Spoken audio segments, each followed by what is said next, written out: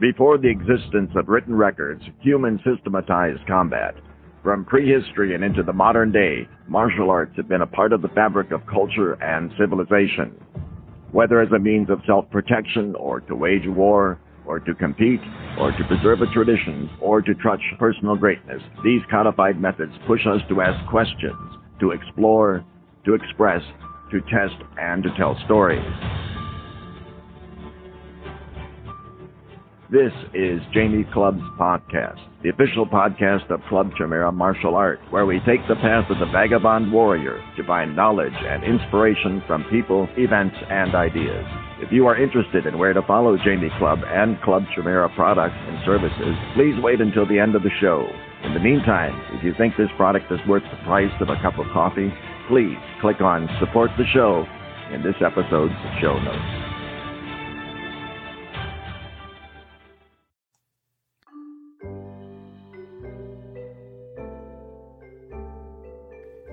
Hello and welcome to Season 7, Episode 1 of the Jamie Club podcast. That's it, we've been doing this for 7 years.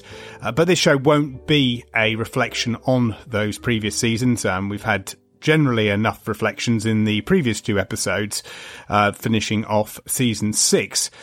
However, I do think there are a couple of things that I did miss out, which I would like to address here. One is my attendance in 2023 of the Martial Arts Festival. Under the kind invitation of Matt State, I delivered a short talk on the Animal Instincts program. That's my children's self-protection qualification for people interested in teaching self-protection to children.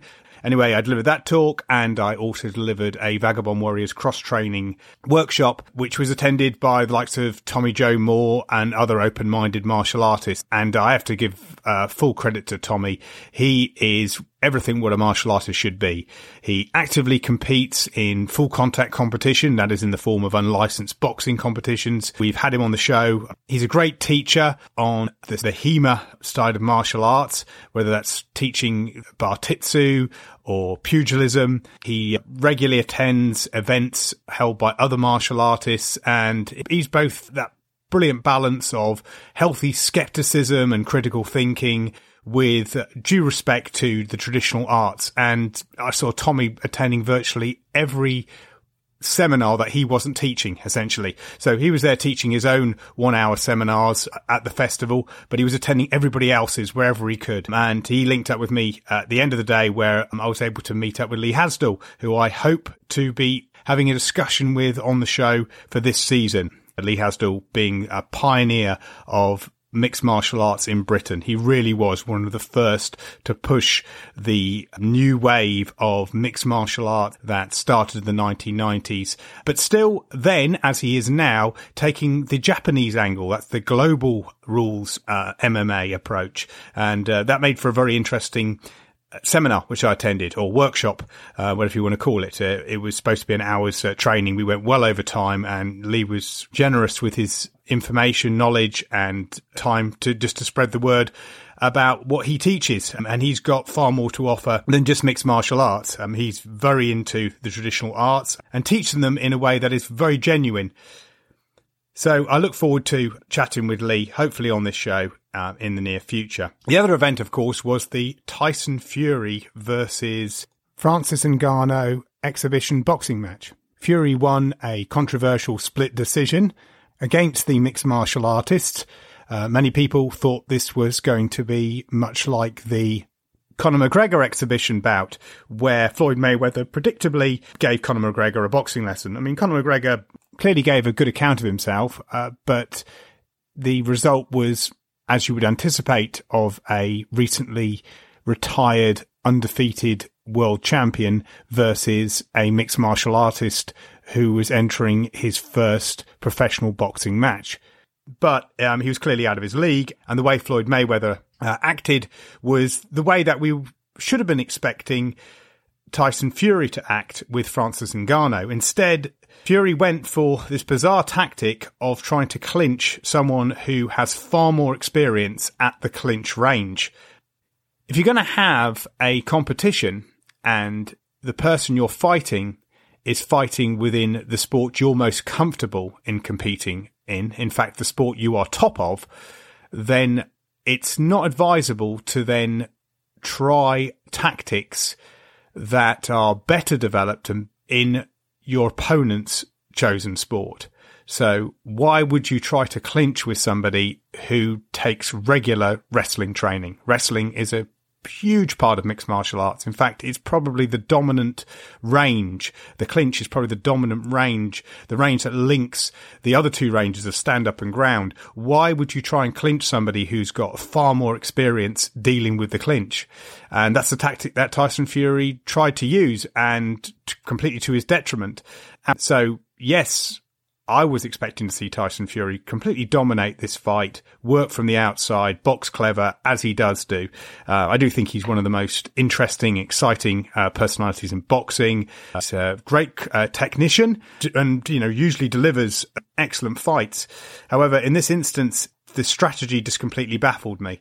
But, that to one side, this was a great day for mixed martial arts. This should have been the day where people in the boxing world should be sitting up and listening. They should be looking at a fighter like Francis Ngannou and saying, wow, this is what someone's doing, completely stepping outside of their comfort zone, just using one of the component arts they use as a support skill and matching the world level competitor from their particular sport, from boxing.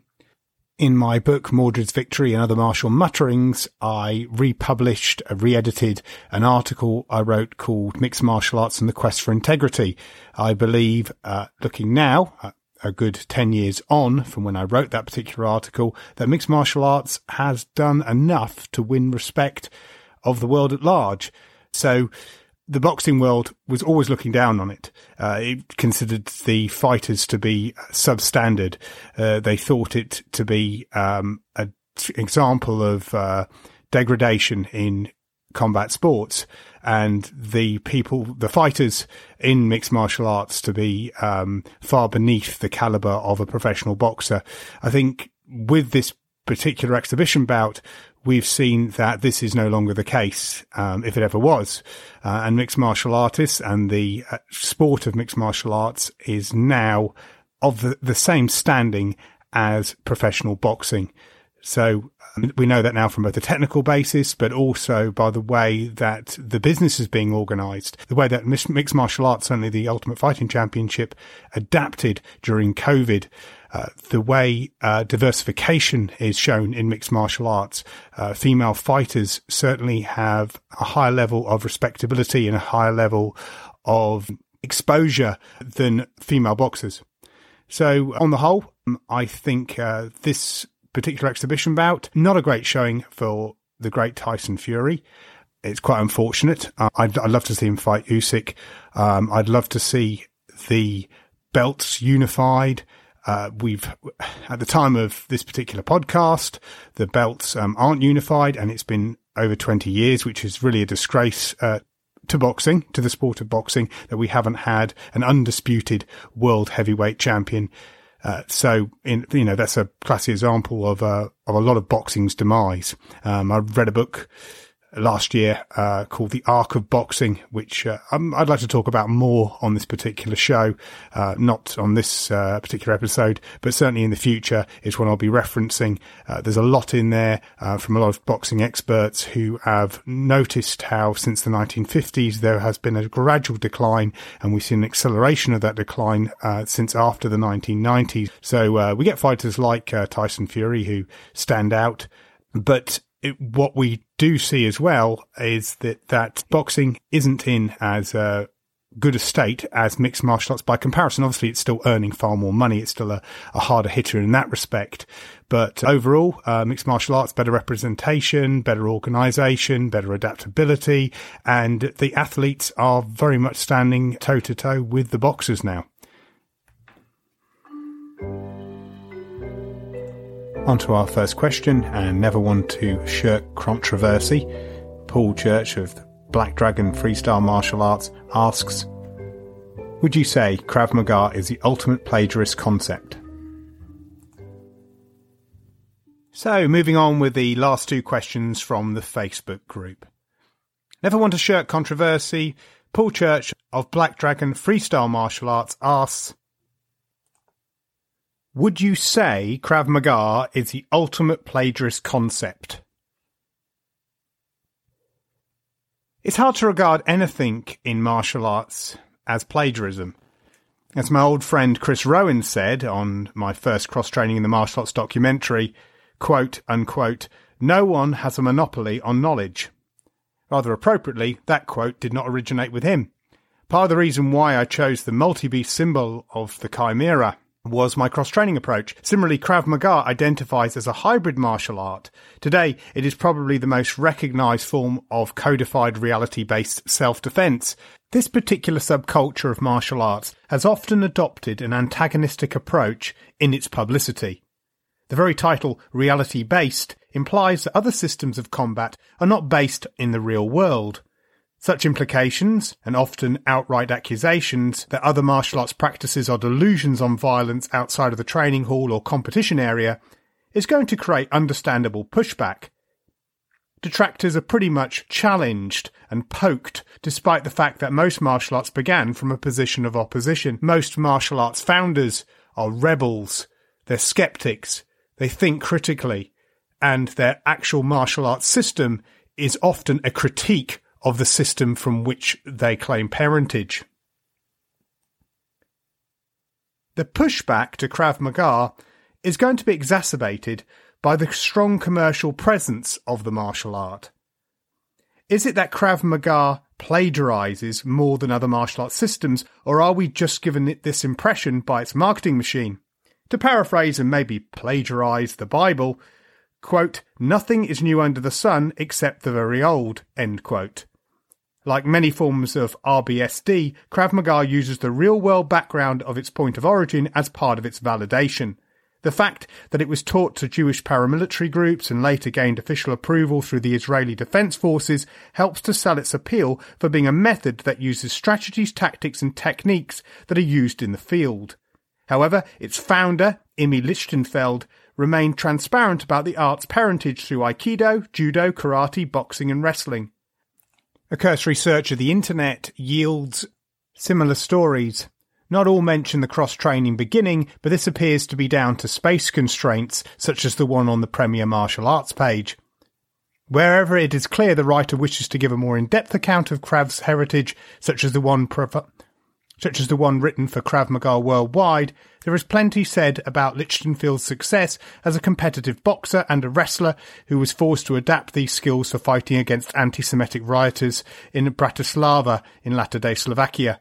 The International Krav Maga Federation mentions the adapted boxing and wrestling and also states their founders' experience in quote-unquote other martial arts, but doesn't name-check Judo, Aikido and Karate. However, there are pictures of both Lichtenfeld and his students wearing dogis, as well as other teachers wearing the more familiar branded Krav Maga t-shirt uniform. Bombastic advertising campaigns might boast about Krav being more effective than other martial arts. It may have a good deal of dubious instructors making fallacious arguments, and Krav has committed the usual sins that put it in the company of most large-scale martial arts operations, but I'm not quite sure if it was big on pushing an immaculate creation myth. The immaculate creation myth consists of rewriting martial arts history.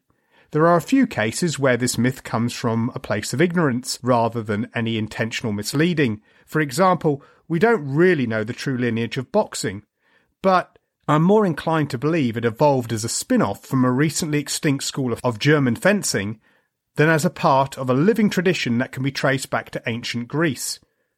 However, there are plenty of examples of martial arts that purposely expunged their combat parentage and created new, often ethnocentric lineages.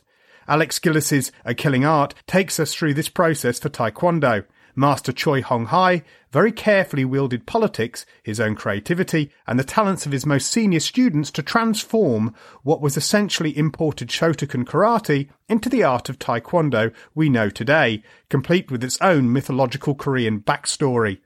Similarly, Muay Thai is not just a modern sporting adaptation of Muay Boran, as many crews would have us believe. We can see from film footage of the 1930s, 40s and even 50s that the art rapidly synthesised judo and boxing that were part of the Thai education system during the early 1900s. 1930s Muay Thai displays none of the basic punches that are taught today. 1940s Muay Thai sees these punches being thrown more in line with boxers of the day and less like the heavy quote-unquote Thai strikes we see today. Even the signature Thai round kick seems absent, and in its place is the now obsolete inside crescent kick. 1950s Muay Thai pretty much shows the sport as we know today, except with far looser rules on takedowns. Here we can see techniques such as the cross buttocks throw, present in judo and once a mainstay of pre-20th century bare-knuckle boxing. Savat was fairly open about its adopting of boxing techniques taken from the UK and synthesised through the systems of boxe français. However, it appears that some other martial arts owe a debt to its kicking. Its whip-like round kick, for example, has become one of karate's trademark techniques, the mawashi-geri, despite none of the traditional schools having anything in their original katas. Karate's so-called traditional point sparring, where this particular technique excels, owes this form of kumite, which is only just over a century old, to kendo. Prior to changing the kanji in its title, karate did not hide its lineage to China.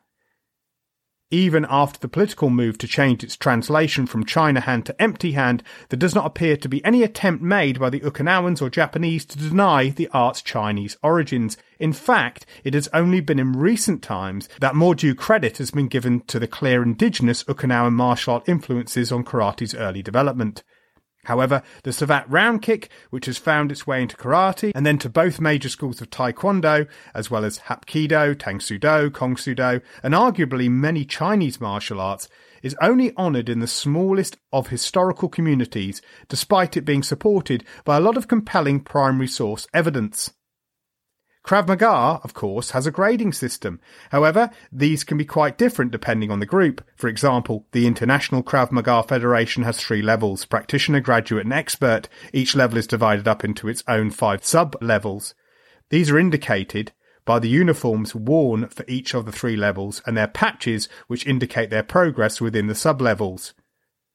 Whereas Krav Maga worldwide adopts the familiar coloured belt approach, using a total of 5 belts ending in the black belt, which then progresses in degrees. Like most martial arts, no matter how far removed they seem from the original source, Krav Maga owes a debt to Kano Jigoro. With Krav having judo in its original DNA along with 2 other martial arts, aikido and especially karate, that adopted the ranking structure, it doesn't seem unsurprising that Krav would also look to rank their students and teachers in such a way.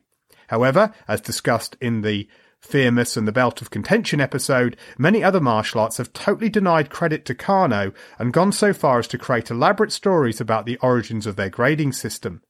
In conclusion, accusing any martial art of plagiarism is a difficult argument. Has Krav Maga's advertising and marketing campaigns come over as especially obnoxious in their attitude? Yes, it's part of the nature of their subculture, and they are the biggest players in that field from a commercial perspective, so we shouldn't excuse it, but we shouldn't be surprised either. Although it doesn't comfortably fit under the RBSD banner, Brazilian Jiu-Jitsu and Kung Fu are not exempt from this particular charge. Has the Krav marketing machine been audacious in the way they've jumped on current trends? Yes, this is certainly true. But then again, this was a criticism put against a lot of traditional martial arts, rightly and wrongly, during the advent of the Ultimate Fighting Championship. Paul Church referred to a Krav Maga instructor course he attended where teachers were passing off clearly Filipino-based knife work as being a superior version already in their art, and he also noticed similar claims being made in the press about ground fighting concepts that clearly were Brazilian Jiu-Jitsu in nature. I cannot comment on this as I haven't witnessed such claims being made, but it doesn't surprise me. A search on the internet of Krav Maga, or even on its Wikipedia page, shows a lot of contradictory pictures of different martial arts practices. One moment we have face-ripping RBSD pornography, where only the most primal techniques are being taught, and the next we have someone throwing a vertical round kick to the head. None of this is excused as attribute training. This is all part of Krav Maga, a highly effective, reality-based self-defense system. From what I can gather, Krav Maga has diversified a lot over the years. It's had more than its own fare of politics. However, there are some amazing people who have qualified and held the banner for Krav. People like Tammy Yard-McCracken and Jessica Jones are challenging the RBSD status quo on teaching more information on managing domestic violence. Aidan Carroll, an extremely effective teacher of self-protection courses, was the Republic of Ireland's representative before he created his own hard target system. Only recently, I trained with and alongside some Krav Maga teachers at Moteague's Tactical Research and Development Group. Several of these practitioners were very open about the other martial arts they were regularly cross-training in and using to complement their own personal interpretation of Krav Maga. Mo, of course, is the person I call coach and perhaps my biggest ongoing inspiration in teaching and training. He is also a qualified Krav Maga instructor. So, there is no denying the diverse yet good quality of the many people who have trained in Krav Maga up to a high level of proficiency. This is no argument against the claims of plagiarism. Paul's individual examples are fair points, but no different from the small sample of other offenders I've just discussed.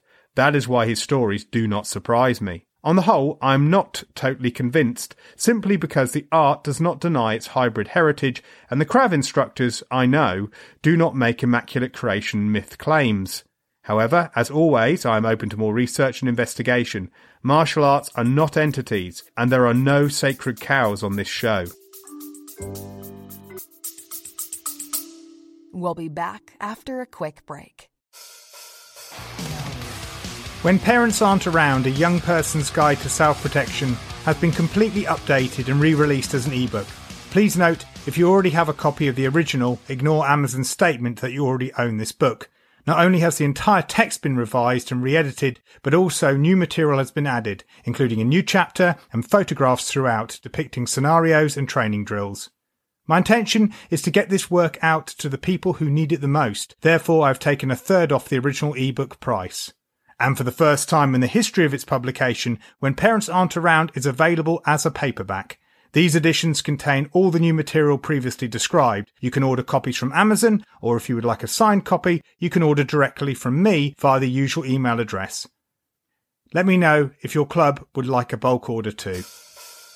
Be a part of the change in booking me to run a seminar based on the material and help launch the book.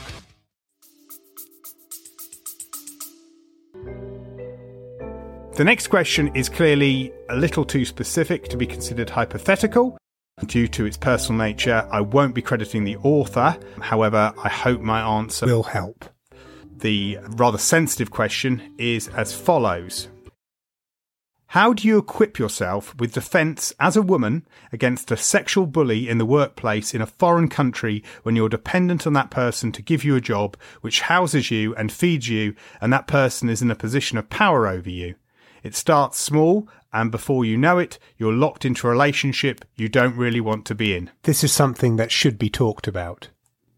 I couldn't agree more, and since I began writing my response, the member has confirmed what appeared obvious. This was not a hypothetical question. However, I'm very relieved to know that the problem was dealt with a while back. The police were involved and the victim is now safe and getting on with her life.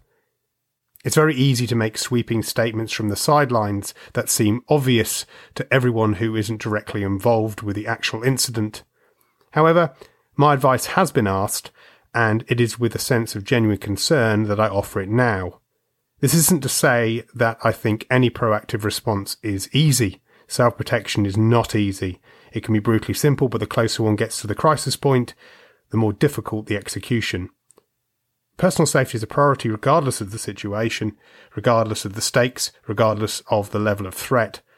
Self-protection is all about taking control, and that means severing the control an offender has over the defender as quickly as possible. The situation in question is an example of an insidious assault.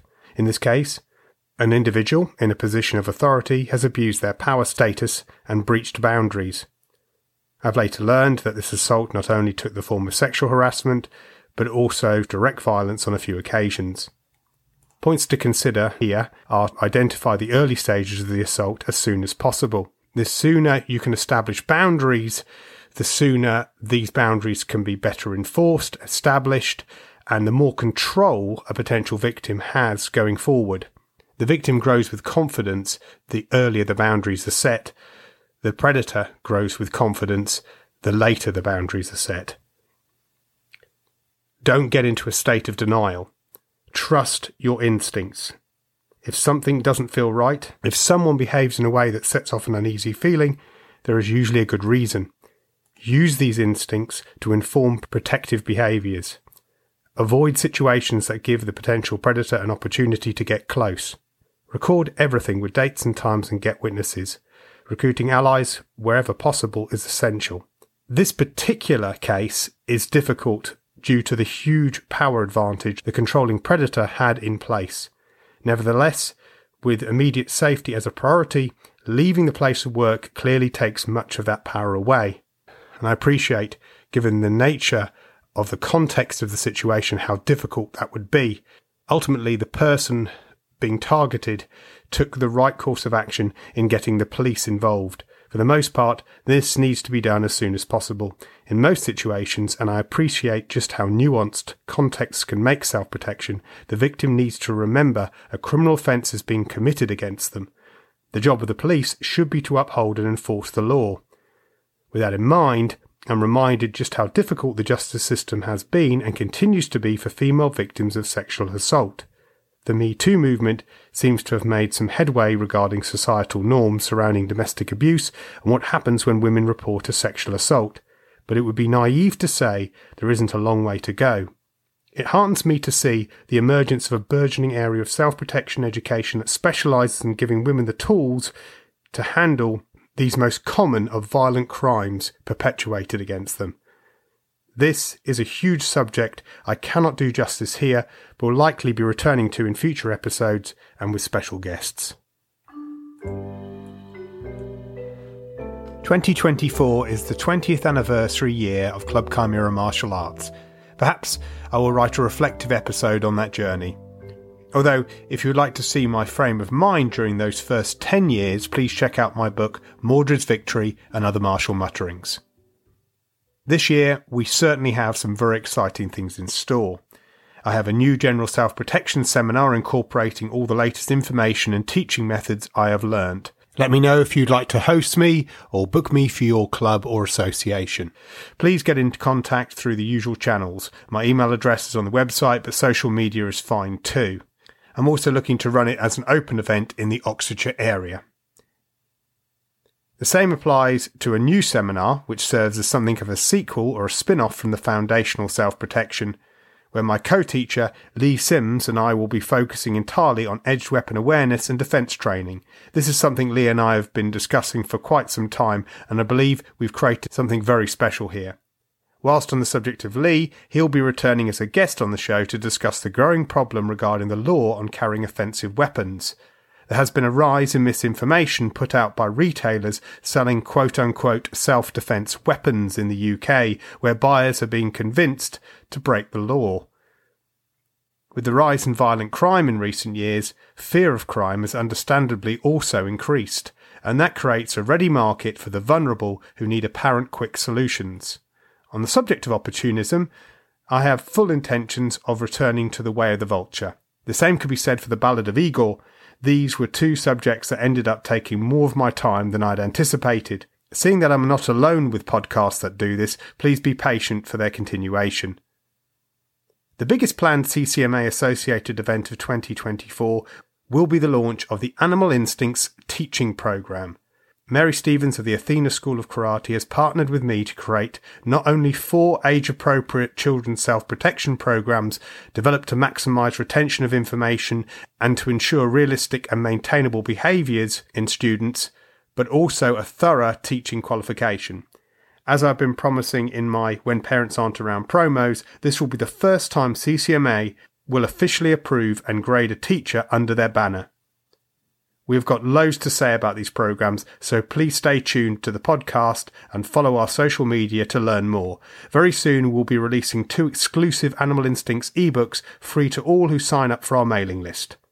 Finally, and back to the subject of guests, I'm looking forward to speaking to the brilliant Jessica Jones of Amazonia Krav Maga on a subject of her choice, but I'm pretty sure she's going to be offering some expert advice and more information on defence against insidious assaults.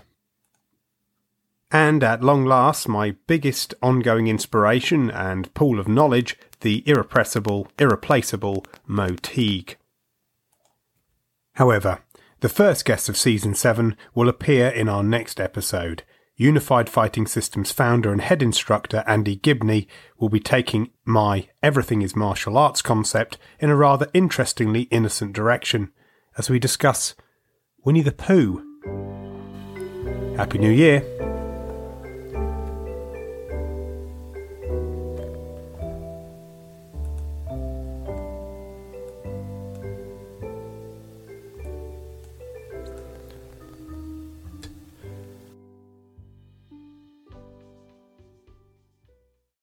My other books, Wrong Fu and Mordred's Victory and Other Martial Mutterings, are also available through Amazon as both ebooks and paperbacks, and I'm also selling signed copies.